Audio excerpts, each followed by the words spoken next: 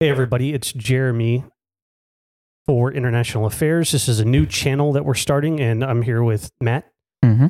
Matt and I are going to co-host this International Affairs channel where it's our aim to talk about critical, important issues in international affairs and kind of specifically narrow down and into national security intelligence issues that affect us. I've had several people recently, with all of the turmoil globally, ask me, based on our backgrounds, ask me, why should I care about these things, these foreign policy issues and things that are happening overseas? With all of the domestic political infighting, inflation, things are out of control, and people just want their lives, what they perceive as back to normal. And on top of all of that, we've got chaos in the world order. So, what's your take on international affairs, Matt? And I know you specifically have a lot of knowledge on Russia, Ukraine.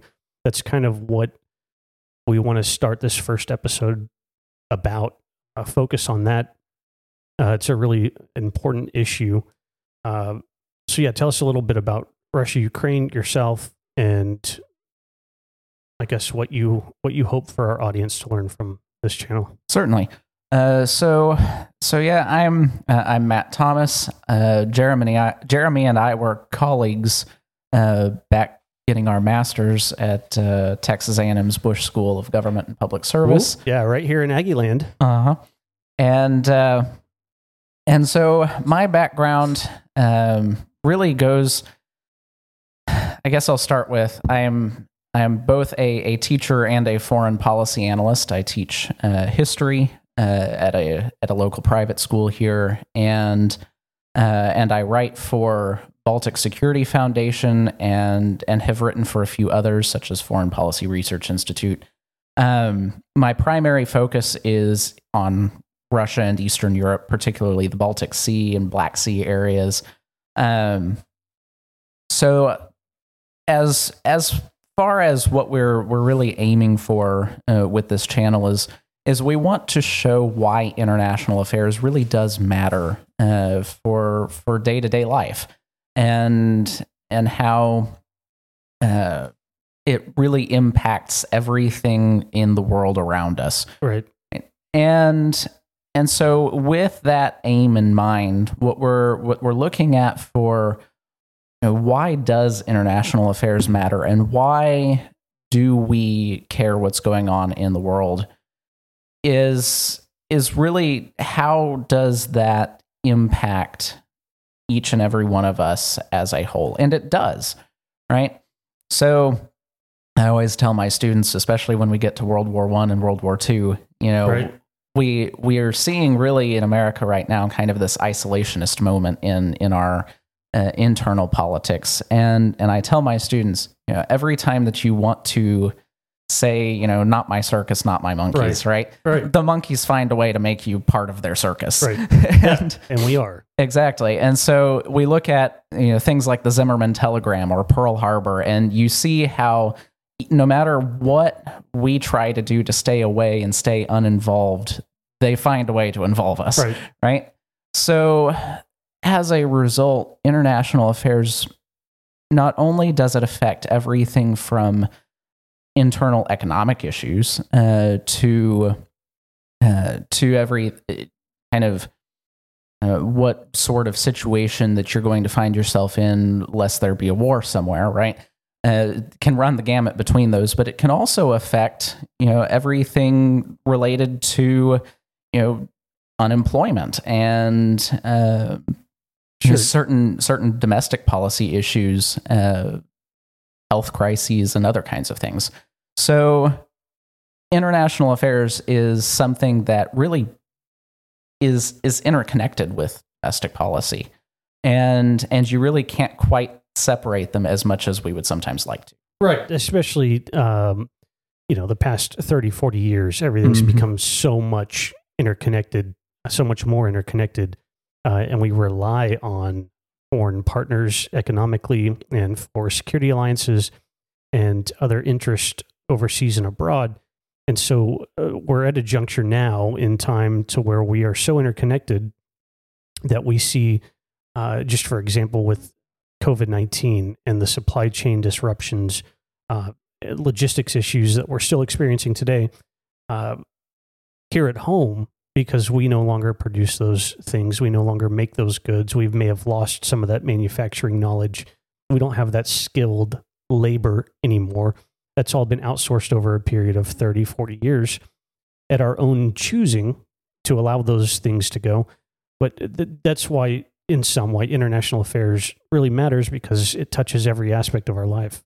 And so specifically today, Russia, Ukraine, we want to hit on that topic and have a discussion. So it's awesome that Matt is an expert in Russia, Ukraine issues and the Baltics, and that in future episodes we'll have on other guests, and we'll talk about other issues such as China, Iran, North Korea, and so on and so on, because there's a lot. There's a lot. You will never exhaust the topics that are available. Right. And so Russia, Ukraine, where, in my mind, I'm kind of thinking when I started getting really up to speed on international affairs in 2014 in regards to Russia, Ukraine, we have the breaking news coverage that you've got these little green men, you've got, the Ukrainian president, was it prime minister or president, one of the two. Mm-hmm. President Poroshenko and Yanukovych. Mm-hmm. Yeah. Kind of getting ousted in 2014, right. Exiled to Russia. There was a lot of politics between those two countries at play. But then we have the annexation of Crimea. Mm-hmm. And so do we need to, do we start at 2014, or do we need to go back to explain succinctly why Russia and Ukraine and what's happening today matters? I mean, to a certain degree, you could go back all the way to 1932. You could go back to 1918.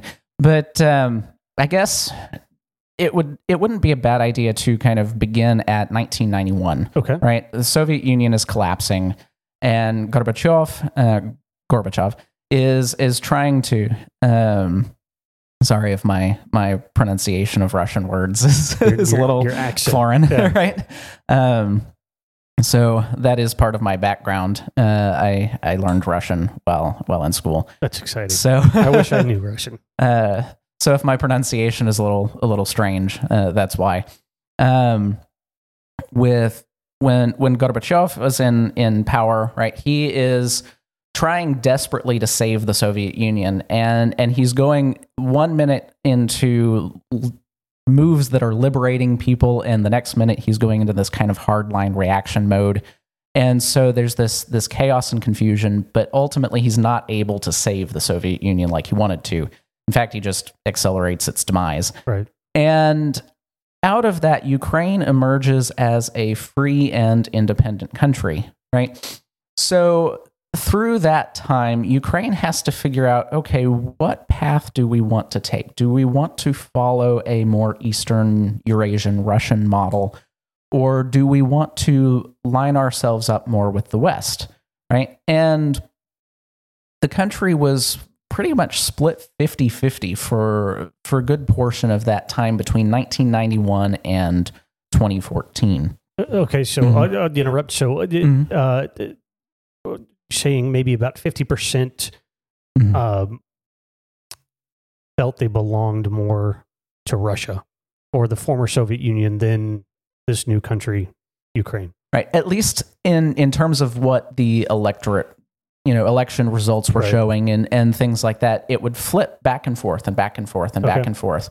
Right. And some of this, of course, was organic, and some of it was efforts by the Russians to kind of try to keep what its existing neighbors in its own orbit. Okay. Right. So we can't generalize quite to the point that we would say that it's exactly 50-50 in terms of what society is, but that's what the election results were generally showing. And some of that, there's multitude of factors that go into all of that. But anyhow, typically what was happening was that the east and southeast of the country would kind of vote for pro-Russian parties, and the north and northwest would vote for kind of pro-Western parties.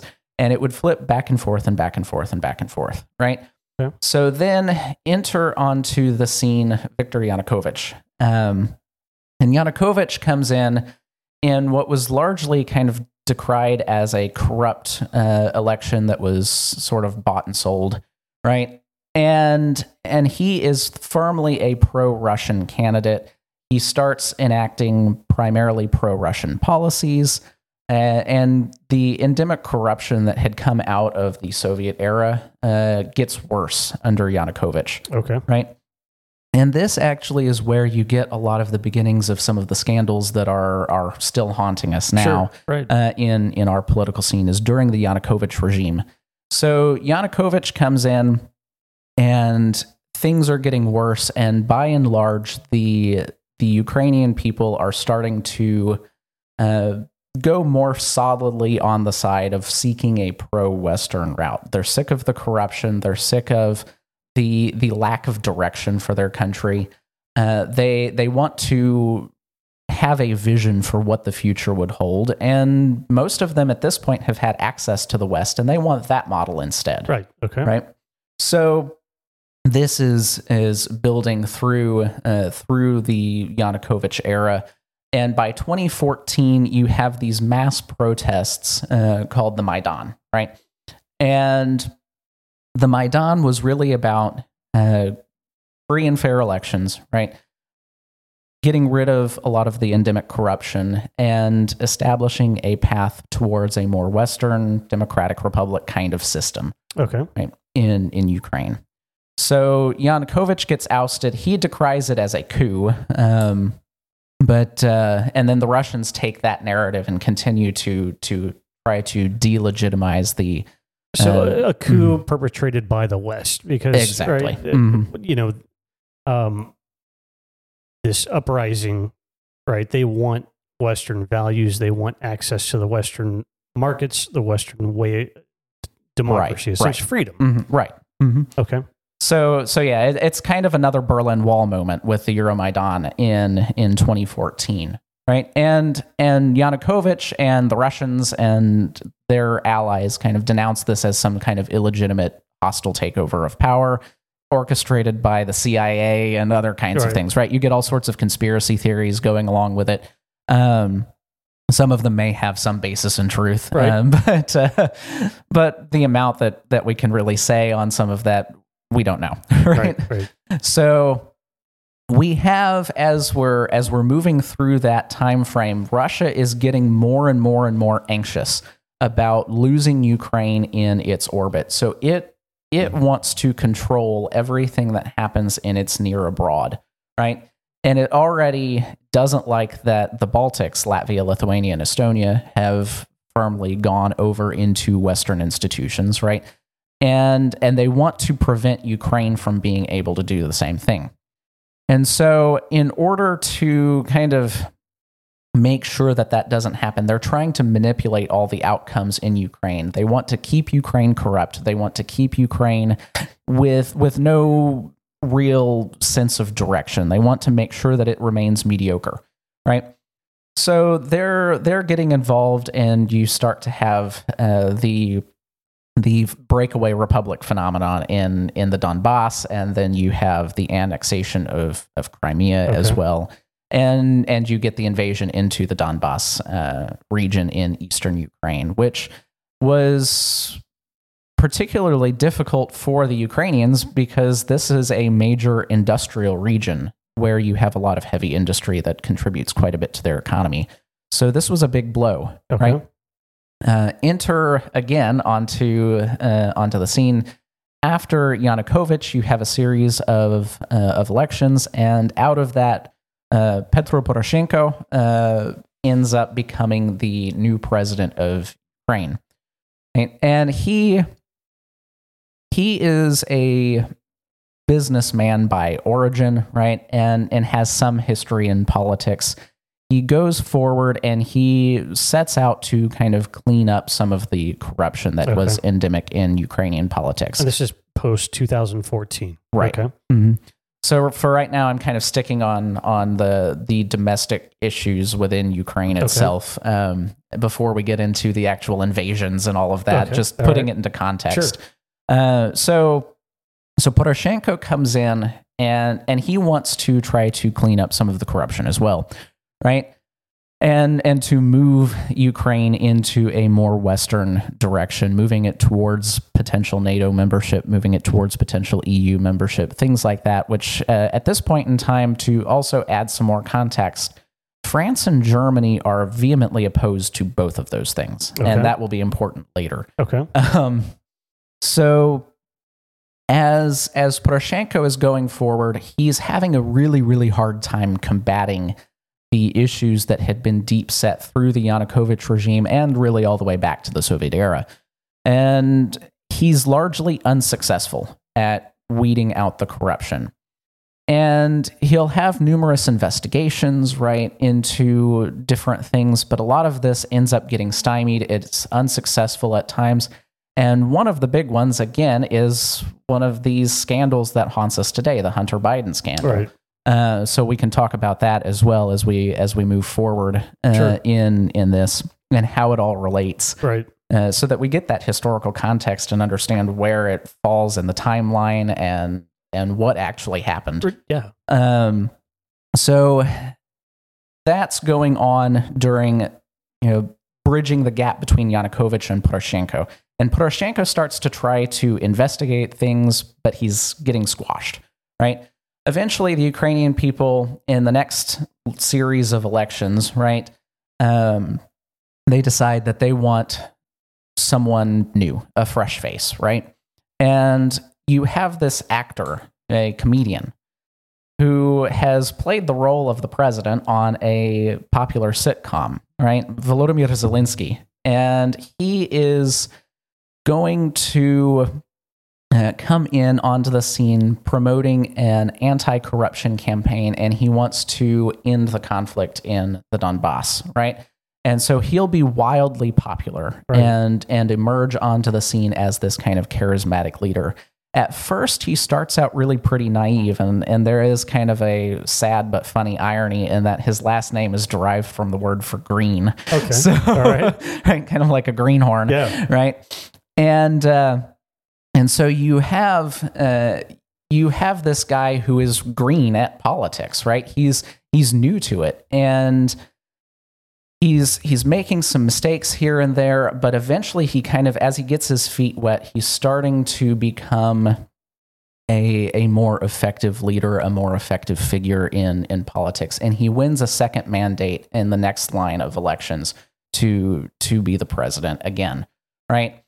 And now we get to April of 2021. The Russians start moving troops and supplies and medical supplies, medical personnel, right? Various food supplies, all kinds of things that you would need to launch some kind of action against another country, right? Right. And so as they're doing this, the world is watching and going, what's going on here? Right? And the Russians are going to be able to pass it off as, oh, we're just doing mobilization exercises Sure, and so on and so forth. Right? But they do it remarkably quickly. And then when they pull away from the borders around Ukraine, they leave a lot of stuff behind. Right. Right? So at that point, I predicted that, yes, something is coming within the next couple years, right? Right. So we have, at this point, we have lots of troops and supplies that we have seen can be rapidly mobilized to the border, right? But everybody's just kind of downplaying this like, oh, it's just the Russians doing Russian things, right? They're trying to make sure that there's, we're burying our head in the sand in this particular moment. And Ukraine was no different. They were used to these kinds of activities from the Russians, and so they didn't really think that anything big was coming. Status quo, typical provocation. Exactly. But the issue that so many people missed was they left so much stuff stationed behind, right? And the way that they did it, it was set up to where they could more or less launch a blitzkrieg Okay. kind of action against Ukraine. Okay, so you get moving forward into the next year, everybody's thinking, nothing's going to happen, nothing's going to happen. But wait, is something going to happen? And then February comes in February of last year, and they launched that blitzkrieg, which ultimately failed in its primary objective. But now we're mired in this long-standing war of attrition here in Ukraine. Okay, so if we can take a couple of things that you said, and it opens up a whole another can of international affairs theory and things, but people might want to know why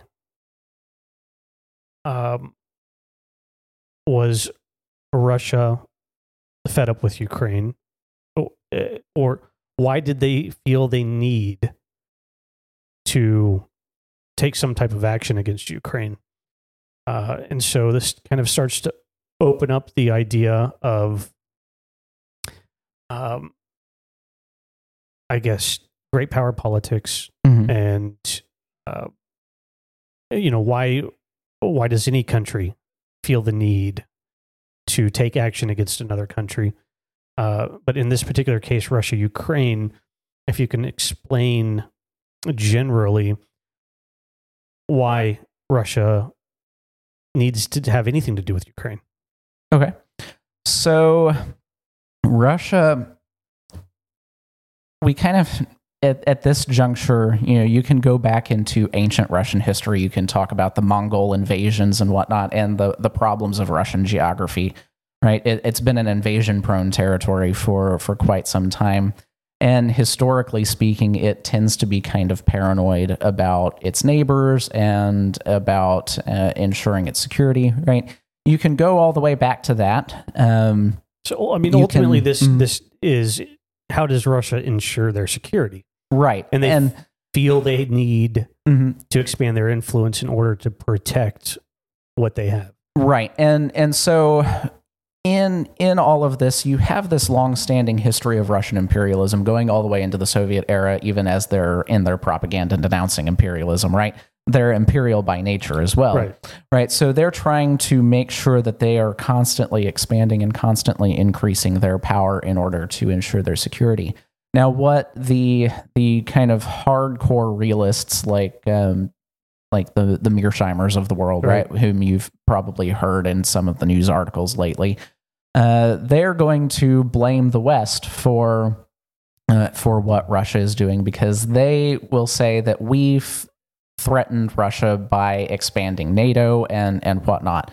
What they get wrong in that is that the growth in NATO is based on a principle of self-determination, right? This was done by the choice of the countries involved, right? We didn't try to expand it ourselves. It wasn't some kind of campaign against Russia in order to do so, right? Nor were there any agreements like so many people claim that Gorbachev was promised that NATO wouldn't expand. That didn't happen, right? Right.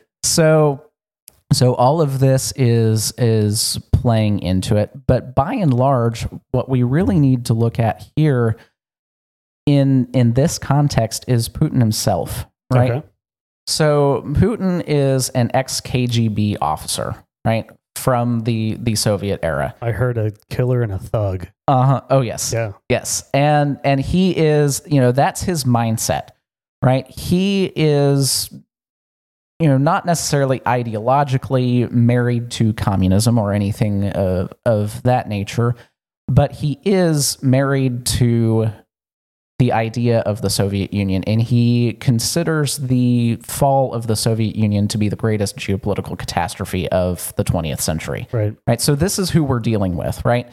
And he is, at the end of the day, revisionist in his outlook towards great power politics. He wants to reverse the outcome of the Cold War and bring Russia back onto the forefront. And one of the ways in which he can do that is by amassing more territory, amassing greater control, right? And essentially what he wants to do is push Western powers out. He wants to intimidate Western powers into staying out of world affairs in order that he can kind of maintain that power and control. Right. Yeah. So this kind of brings up also, the idea of a zero-sum game, right?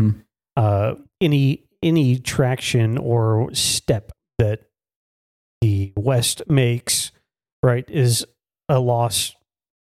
He sees it as a loss to Russia. Right. Mm-hmm. And any step that Russia makes is a loss and a detriment to the United States and the West and our allies. And so a lot of international affairs theories can explain why what's happening is happening. Now let's go back. So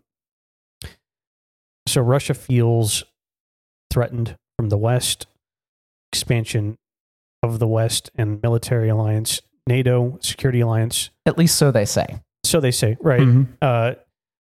Putin is nostalgic for the Soviet Union and is doing what he can to gain that back. Right, and rehabilitate it in the public image, right? He's, especially surrounding the World War II era, he has tried to rehabilitate the image of Joseph Stalin, eliminate the history of the gulags, things like that. And Russians are, as a result of a lot of the effective propaganda that he's used, they're very obsessed with World War II.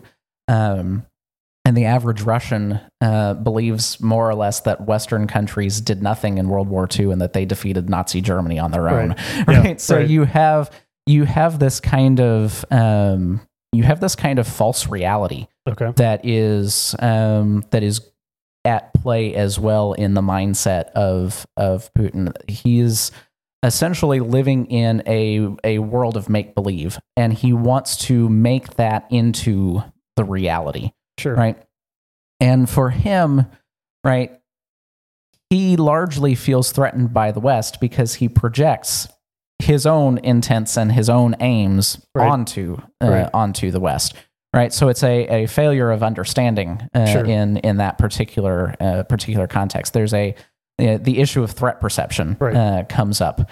And so you have more or less, somebody who is very threatening that claims to feel threatened. Right. Yeah. Yeah. So we have then Russia feeling threatened, this idea of a zero-sum game. If they're not gaining, somebody else is going to gain, or vice versa. So, and with them sharing a border with Ukraine, we see that could make sense. Mm-hmm. Right. But now the question comes up, why do we not just let Russia have Ukraine and keep from happening what is happening, which is everybody getting drug into something that we don't want to have to deal with, and people here at home don't understand. Okay. So looking at why Ukraine actually matters to us at home, right? A lot of what we see in current American politics is either a tendency towards wanting to leave international affairs completely, right? We've had issues related to prolonged conflicts in the Middle East, and people are really weary of international issues, right? On top of that, you can also have kind of the complacent attitude as well, which says we're doing all the best that we can, and we congratulations to us, right? These kinds of things. And so you have these two kind of mentalities going on domestically as well that are really kind of unhelpful, right? When looking at this issue. So what do we do about it, right? Why are those mentalities unhelpful, and what should we do instead, right? That kind of becomes the question. Right. And at the end of the day, right, you have this basic kind of principle of you can go back to any of the realism, you can go back to liberal idealism, you can go back to constructivism, all these different vocabulary terms that you can throw around and Right. theories. But at the end of the day, what we really seek in America and from kind of that values-based perspective, right, where you can kind of blend a lot of the ideas, Right. is that we want to see a world that is safe for people to exercise self-determination and freedom, right? Going beyond the values based into more hard asset realism Right. kind of things. There's certain commodities, there's certain economic issues, there's certain even going down to war strategy issues that for safety and security, both conventional military issues, economic issues, right? Those kinds of things, there's certain assets that different countries have that matter to us in American interests, right? Yeah, I kind of see it as sovereignty, the idea that we are sovereign and are able to make our own decisions and determinations. And the only way we maintain that ability to make our own decisions and keep our homeland and people safe and maintain sovereignty is through security. Mm-hmm. Right. And so the only way to maintain security is to have influence amongst these other players. You've got a chessboard of state actors that are free to do whatever they choose and suffer the consequences of whatever global coalition or the international community throws their way, which keeps a lot of things in check and in line. Mm-hmm. And the fact is, at the end of the day, the strongest is going to have the most power, influence, and win. And us here in the West believe that our way of life and our way of government is best.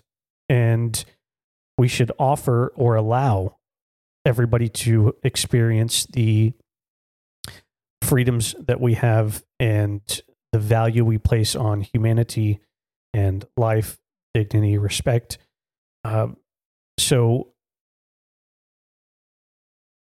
Right. And you kind of have the question of, well, if not us, then who? And right. So that's, if not us, then who? And is then the answer somebody we want? Exactly. Is it us, or is it going to be Russia or China or Iran? Right.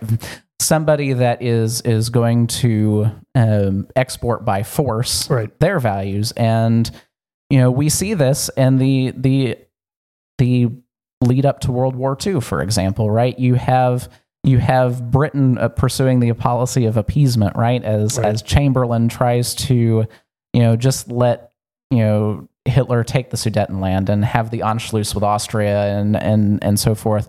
And they thought that, at some point Hitler would be satisfied, right? But no, that's not going to be the case with somebody like that. And so you have the issue of protecting humanity and the rule of law around the world, right? Lots of people say, we don't want to be the world's policeman. We hear that all the time. But again, the question is, if not us, then who? Right. Right. And so a move in the Russia-Ukraine issue, for the everyday person to understand, right?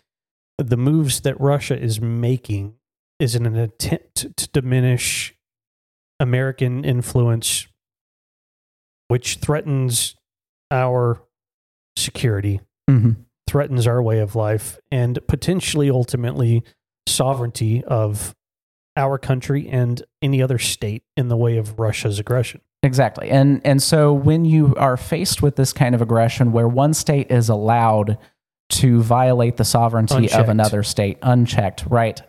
They're not going to stop. They're going to keep violating the sovereignty of other states, just as Hitler with Austria and Czechoslovakia and Poland, right? Right. In 1938, 1939, right? So you have that same principle at play here, right? And on top of that, you also have the issue of deterrence, right? And this is where we really failed in 2022, is that we were no longer setting up any kind of effective deterrence, right? We did not signal that we had either the will or the means. We had the means, but we didn't have the will, right? To combat a Russian invasion of Ukraine, or re-invasion, because they already invaded it, right? So we had shown that we didn't have the will to do that, and we did that by doing things like removing sanctions on the Russo-German pipeline project, Nord Stream 2. We did that by pulling troops out of Poland and restationing them back in Germany, and continuously siding with Germany when that state is the one that gave us the concept of Schröderization, right?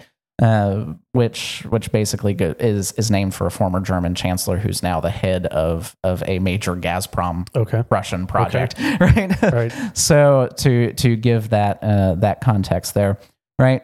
So that idea is something called state capture, where you corrupt a country's political elite in order to more or less pull the strings like a puppeteer, right? Yeah. In that country, at least within one major sector of the economy.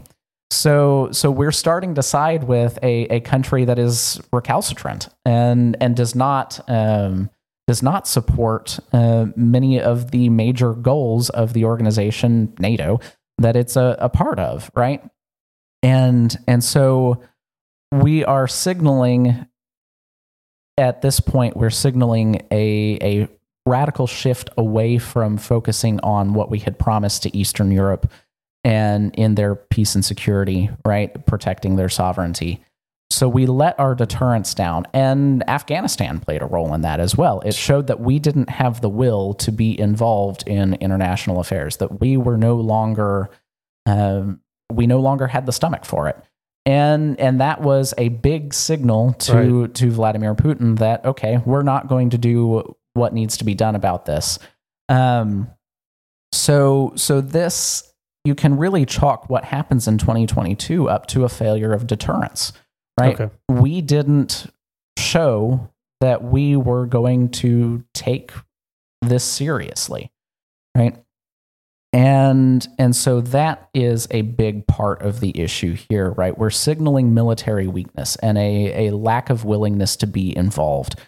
On top of that, Ukraine is a vital player in the world economy, particularly with food production. Right. So it is the breadbasket of Europe. It's also one of the breadbaskets of the world, right? And the grain harvest is vitally important to the world economy. So dealing with the possibility of a destroyed Ukrainian grain harvest means hunger in places like Africa and places in Asia, right? Which is greater instability, more fires, greater problems. Exactly. When you have economic conditions, especially dealing with hunger and poverty, right? You create the conditions for more instability politically, more bad governments to come onto the scene, right? That will be criminal in their nature towards their own people and towards the rest of the world. Yeah. Right. So you have that issue at play. You also have energy policy in the rest of Europe. As a result of the Soviet era, lots of gas pipelines go through Ukraine into Europe. Right. And this has fueled Europe's dependence on Russian energy supplies. But this threatens to reduce stability in Europe as a whole.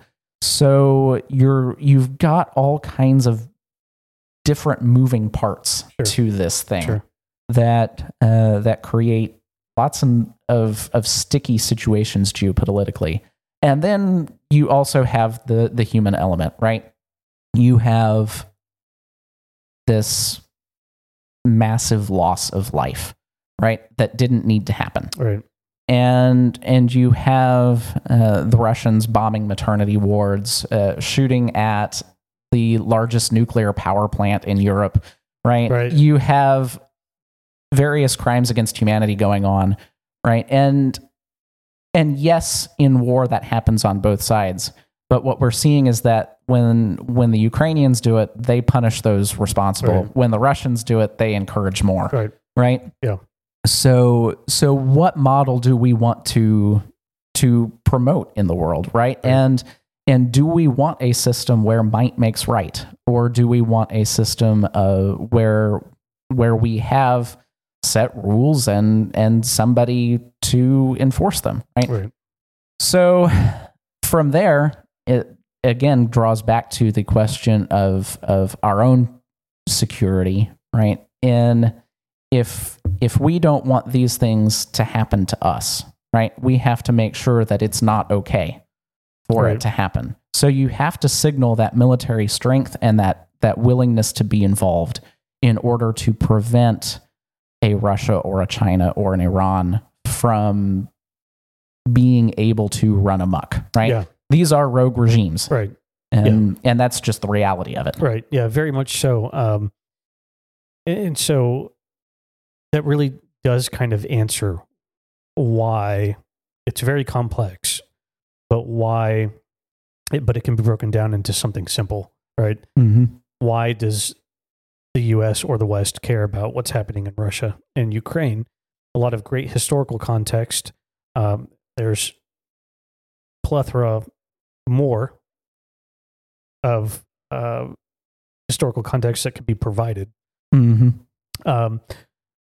But it really comes down to sovereignty, security, and how each state individually is going to maintain their security, and by doing so ensures their sovereignty. Exactly. So, and protects human life in the process. And protects human life in the process. And so that's really why Russia-Ukraine matters to the United States. But then there's also a school of people that will say maybe the world order needs to change, right? Maybe Russia's not as bad as they're portrayed to be.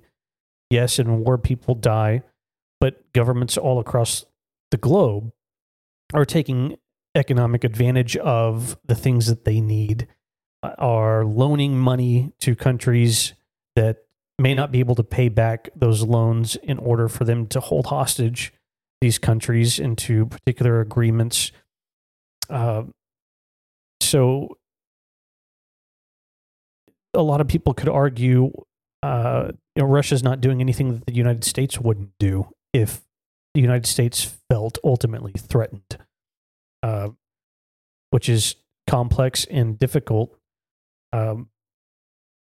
So what that one comes down to really is the issue of state behavior and intent, right? Uh-huh. The worldview of the United States versus the worldview of Russia is an entirely different one. And even when we have presidents of different political parties and of different worldviews from each other, right? The basic worldview of the United States is not one that seeks after imperialism. Right. And whereas the Russian worldview seeks to basically extend its power at any cost, right? And it doesn't value that human life, right? Right. It doesn't value the sovereignty of other nations, only its own, right? And so you have more or less apples and oranges whenever you're looking at something like. We've heard before the objection that, well, the United States would do that in Mexico. Well, Right. no, Right. It wouldn't, right? For that reason, right? It's an entirely different worldview, right? So the Russian kind of view on that is more or less that we have the right to interfere in everything in our other countries near us, and they don't have the right to self-determination. The United States view is, okay, yes, we have the right to interfere from time to time whenever things are clearly going wrong. Right. But these countries have the right to self-determination, and they have the basically the principle of sovereignty again comes in this, and so the United States is really looking at a respect to sovereignty, whereas Russia is not, right? And China is not, right? Yeah, that's excellent. And so I think that at least answers that basic question: why Russia and Ukraine and the conflict matter to the United States and everybody here at home. And so it's kind of the question that I had today. And I'm glad you were able to answer it. Do you have anything else you want to add regarding Russia, Ukraine, and why it matters? Sure. So looking at our domestic political affairs, right? Russia, Ukraine is going to be a continued hot button issue in our politics. And Russia is also going to pay attention to that. So ever since the Soviet period, Russia has sought a policy whereby it seeks to, undermine the political situation of countries that it perceives to be its adversaries, or that it wants to, in the Soviet context, it wanted to spread communism around the world, right? In the modern context, it seeks to essentially destabilize any country that it considers itself to be at war with, right? So as we've been kind of snoozing since the end of the Cold War and trying to figure out what we're actually doing, unfortunately, right? From that time period, even going back to Yeltsin, and in 1994, you have the same concept of destabilizing other countries in Russia's near abroad, right? With the Transnistria issue in Moldova, and that's another sticky one to talk about at another time as well. But you have this background of Russia seeking to destabilize countries in order to promote its own stability and power. Any instability they create just increases their stability and or prowess and power. Exactly. And so on top of that, whenever Russia has considered itself at war with the United States, that never ended. Right. And so we are more or less in this ongoing, what they call hybrid war, right? Which basically is just everything short of conventional war, right? Yeah. It's your cyber attacks, it's your sabotage, it's your psychological operations, it's your interfering with elections. It's all of these kinds of issues fall under hybrid warfare. It can even be things like cutting undersea cables for communications, right? Everything falls under that umbrella, and it's able to fluctuate the intensity of that conflict throughout that time as it sees fit, right? So Russia has been in a Cold War with us. Again, really, it's never stopped, right? And so that is also at play. And what Russia wants to do in American society and in American politics is create an even bigger divide than we're already seeing, right? Sure. And to a certain degree, this is the actions of the Soviet Union that, as even though it itself is in the grave, it's trying tricks. The old tricks are pulling us down with it, right? So from that time period during the Soviet era, they sought to really push the political left further left, right? And so they really focused on that avenue of political influence and political interference, right? And they did it through organizations like the Comintern and through military intelligence. On a post-Soviet era, right? They say, okay, we've already pushed the left way over here. Now we got to work on the right. Right. And so what in my analysis we're seeing is that really you're getting a split in the right between kind of the old conservative Cold War era kind of leadership versus a newer, more isolationist, unwilling to be involved in foreign affairs type of rift, right? And so you're seeing that split to where you have one party that's way over here and then one party that can't agree with itself, right? Yeah.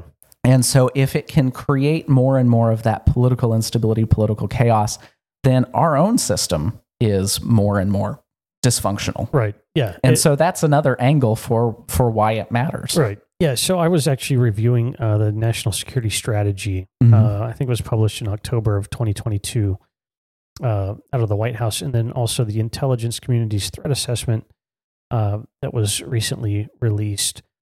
And they both talk about the malign influence of Russia and interference in elections, right? Any instability they create, they're going to attempt to take advantage of the instability and the chaos that they create, right? It gives them a door in or multiple angles to work off of when... and the ultimate objective is to weaken our ability to act. Right.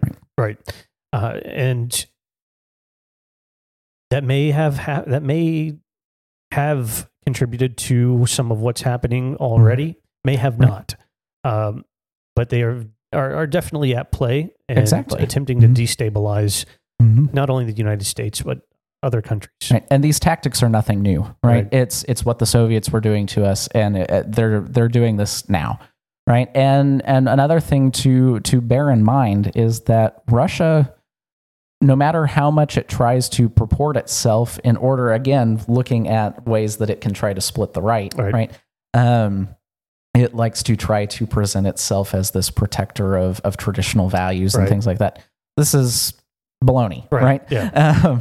Russia has been one of the world leaders in abortion and other things for generations, right? And so you can throw that out the window, but also Russia supports anybody that is against us, right? It supports Iran, it supports China, it supports Venezuela, it supports Cuba, Nicaragua, right? On and on and on and on, right? And likewise, it supports countries that are state sponsors of terrorism, like Iran, right? Yeah. So you have, no matter what Russia tries to portray itself as, right? You don't want to fall for that, right? Or allow them to operate unhindered. Exactly, right. They are, a rogue regime. You have to remember that, and they support other rogue regimes in order to destabilize the United States and the Western world itself, right? In order to undermine our stability and our freedom. Right.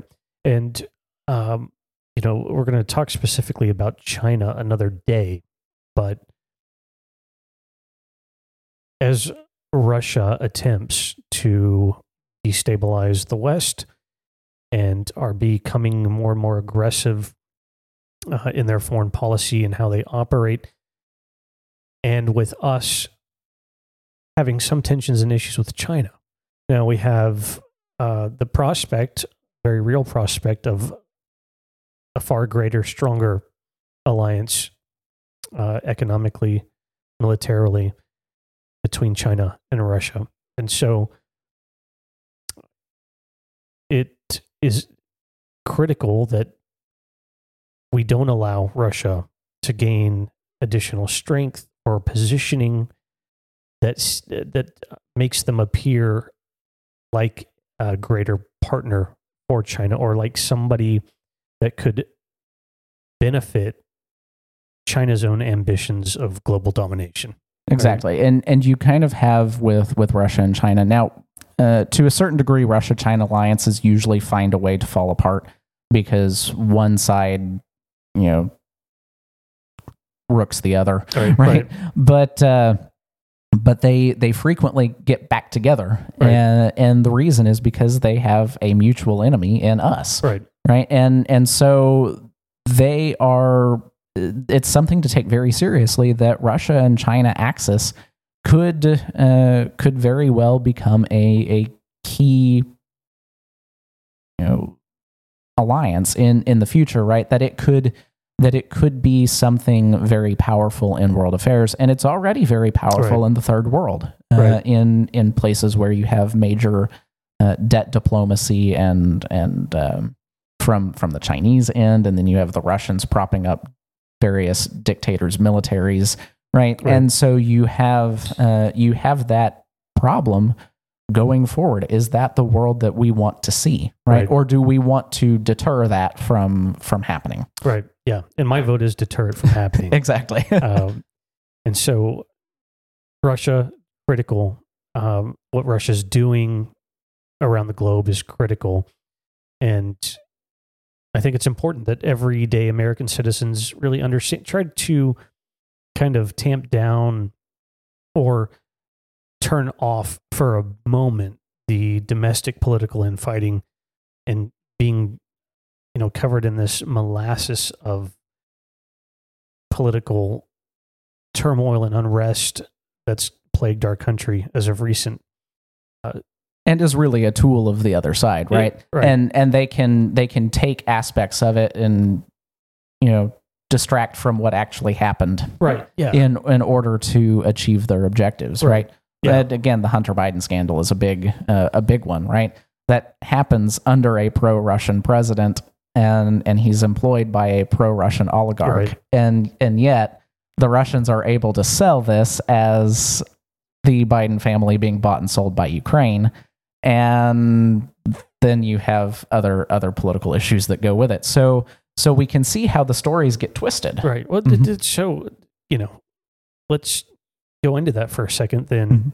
So Hunter Biden, and at least my opinion, I want to try to not be political here and stick to the facts. But the facts are, with the Hunter Biden situation, being hired as consultant and or to sit on boards of these companies, brings into question our own issue of corruption here at home, or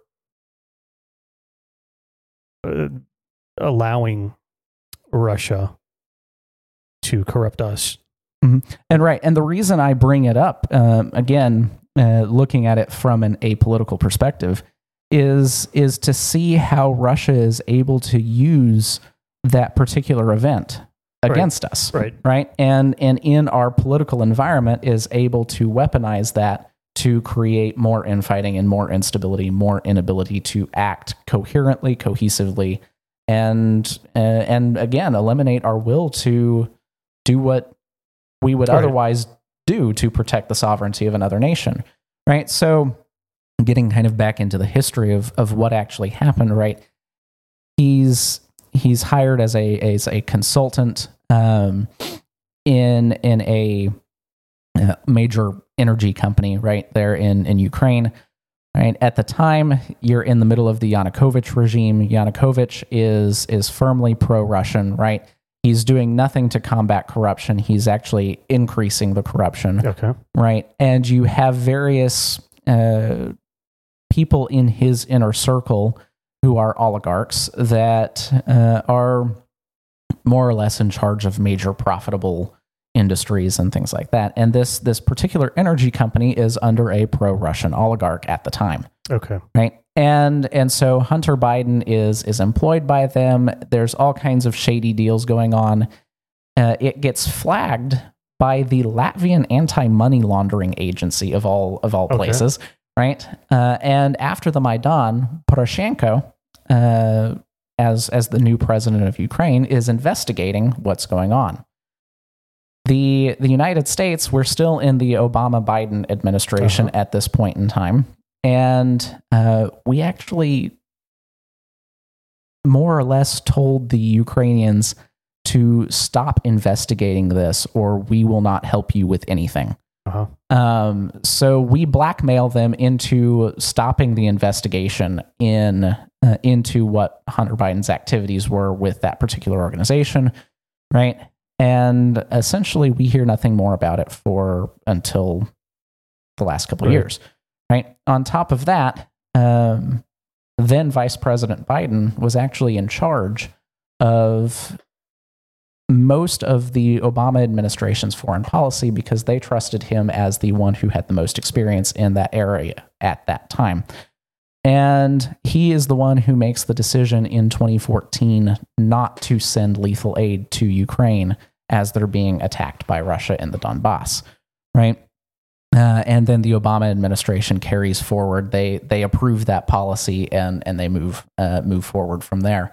So you can see that all of this is not exactly what most people have heard at this point. We have a very short memory on these things.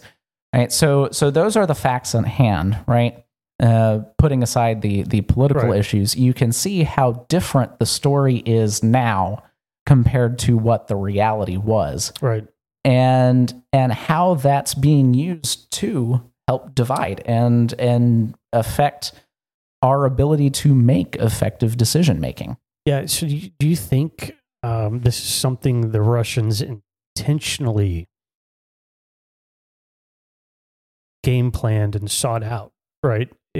Imagine an operation where a covert action, right, where let's target this individual, being Hunter Biden.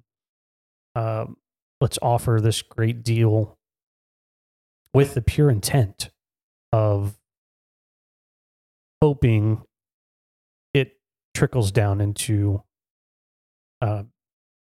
Americans becoming aware, right, that there is some type of political corruption, right, that would further divide.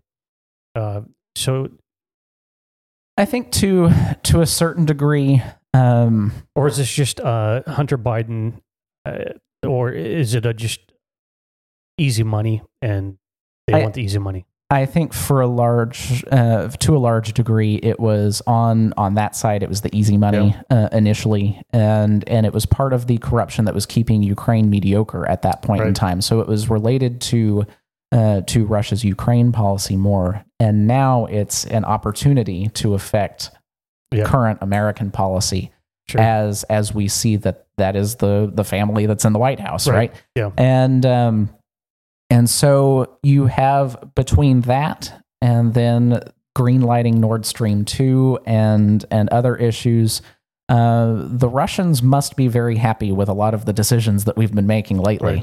On top of that, to again go into kind of my analysis on this, we're really not giving Ukraine any more than what it would take to lose more slowly, right? So we're not giving them what they need to win, which is just prolonging the issue. Why are we not doing that? From your analysis. From that perspective, I think a lot of it has to do with fear of escalation.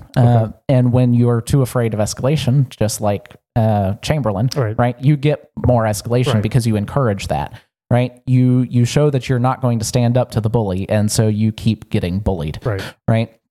And this is really kind of what's at play here, is that we signaled that we're not taking this seriously, and we're not we're too afraid to make Russia mad, and so Russia basically gets to do what it wants until we decide that we're willing to make Russia mad again. Right.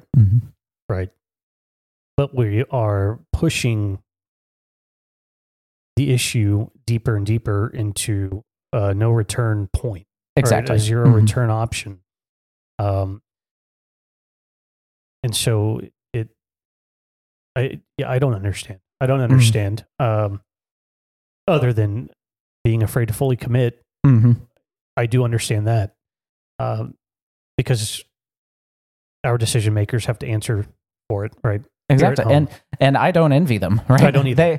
They have, what is the balance that for what you're willing to, how much money are you going to spend on this? And, how much does that affect what we keep for our own security, right?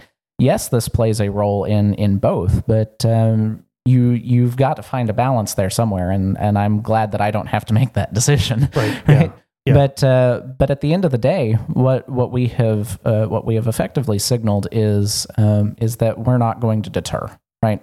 And so we're basically going to do what it takes to keep people happy here and keep ourselves getting elected, right? And then from there, we're not really focused on what the actual mission is, what is the actual objective, right? Either that or our objective is something entirely different from victory, right? You know, so we have a where we're basically locking ourselves into a quagmire, right? And then I guess 20 years from now, whenever this issue's studied in classrooms at grad schools that teach international affairs, etc.,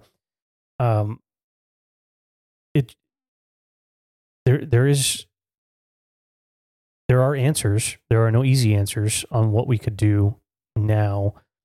But how do you square with the American people that we are in the position that we're in, essentially, right? Mm-hmm. Because exactly. There's a large part of the electorate that I think understands here at home that things are not great with all of the problems that we face, Russia being this specific one. And people have heard about Russia for decades and decades and decades as a threat, a threat. Cold War's over. Cold War's really not over. And now Russia's becoming more aggressive. I think where it really hits home is we look at, okay, our own national security and protecting freedom and sovereignty here, right? And how that affects the rest of the world, right? And how the rest of the world affects us, conversely, right? Also, the other issue is, okay, bringing it home. What happens when this thing explodes into something that's not just a regional conflict, right? And what is going to happen then? Did we really actually prevent a war? And were we really, going to save more lives by not getting involved? Or is it better to deter and prevent the war from happening in the first place, preventing even the regional conflict from happening in the first place? And so if we can, signal to people that, there are ways to, nobody likes war, right? Even the so-called war hawks, right? Nobody actually likes war. War is something that is, devastating, and it affects lives of everyday people, right? At every turn. So if we don't want a situation where we end up stuck sending our sons and brothers and husbands and now daughters and wives and so forth to die in some future conflict, well, how do you prevent that conflict from starting in the first place? Right? And that's more or less the answer. Is it goes back to, we have to show that we have both the capacity and the will, right? Now, that's not to say that we don't sometimes spend too much money on things in our military industrial complex and things like that. There are areas that are a boondoggle, right? But if we take a look at that particular issue, you want to project strength. You want to project that you are capable, that you are innovative, and that you are serious about protecting peace, right? It's basically peace through strength, right? Is the idea. And throughout the Cold War, the American people bought into that, right? And so where we have these issues now is that we are kind of trending back into the idea that if we just stay off in our own little corner, they won't bother us. But we've found going to go away. Exactly. We've found time and time again that that's not how it works, right? Especially not when you're already established as a world power, right? Because you are enemy number one to those who want to be in your spot, right? And do you want them there? Right. That's the question. Yeah. Right? Yeah. Okay. So I think that kind of about wraps it up. It's easy to understand state sovereignty, threats to your security, which could erode your sovereignty, and why states do what they do. That's playing out in Russia, Ukraine.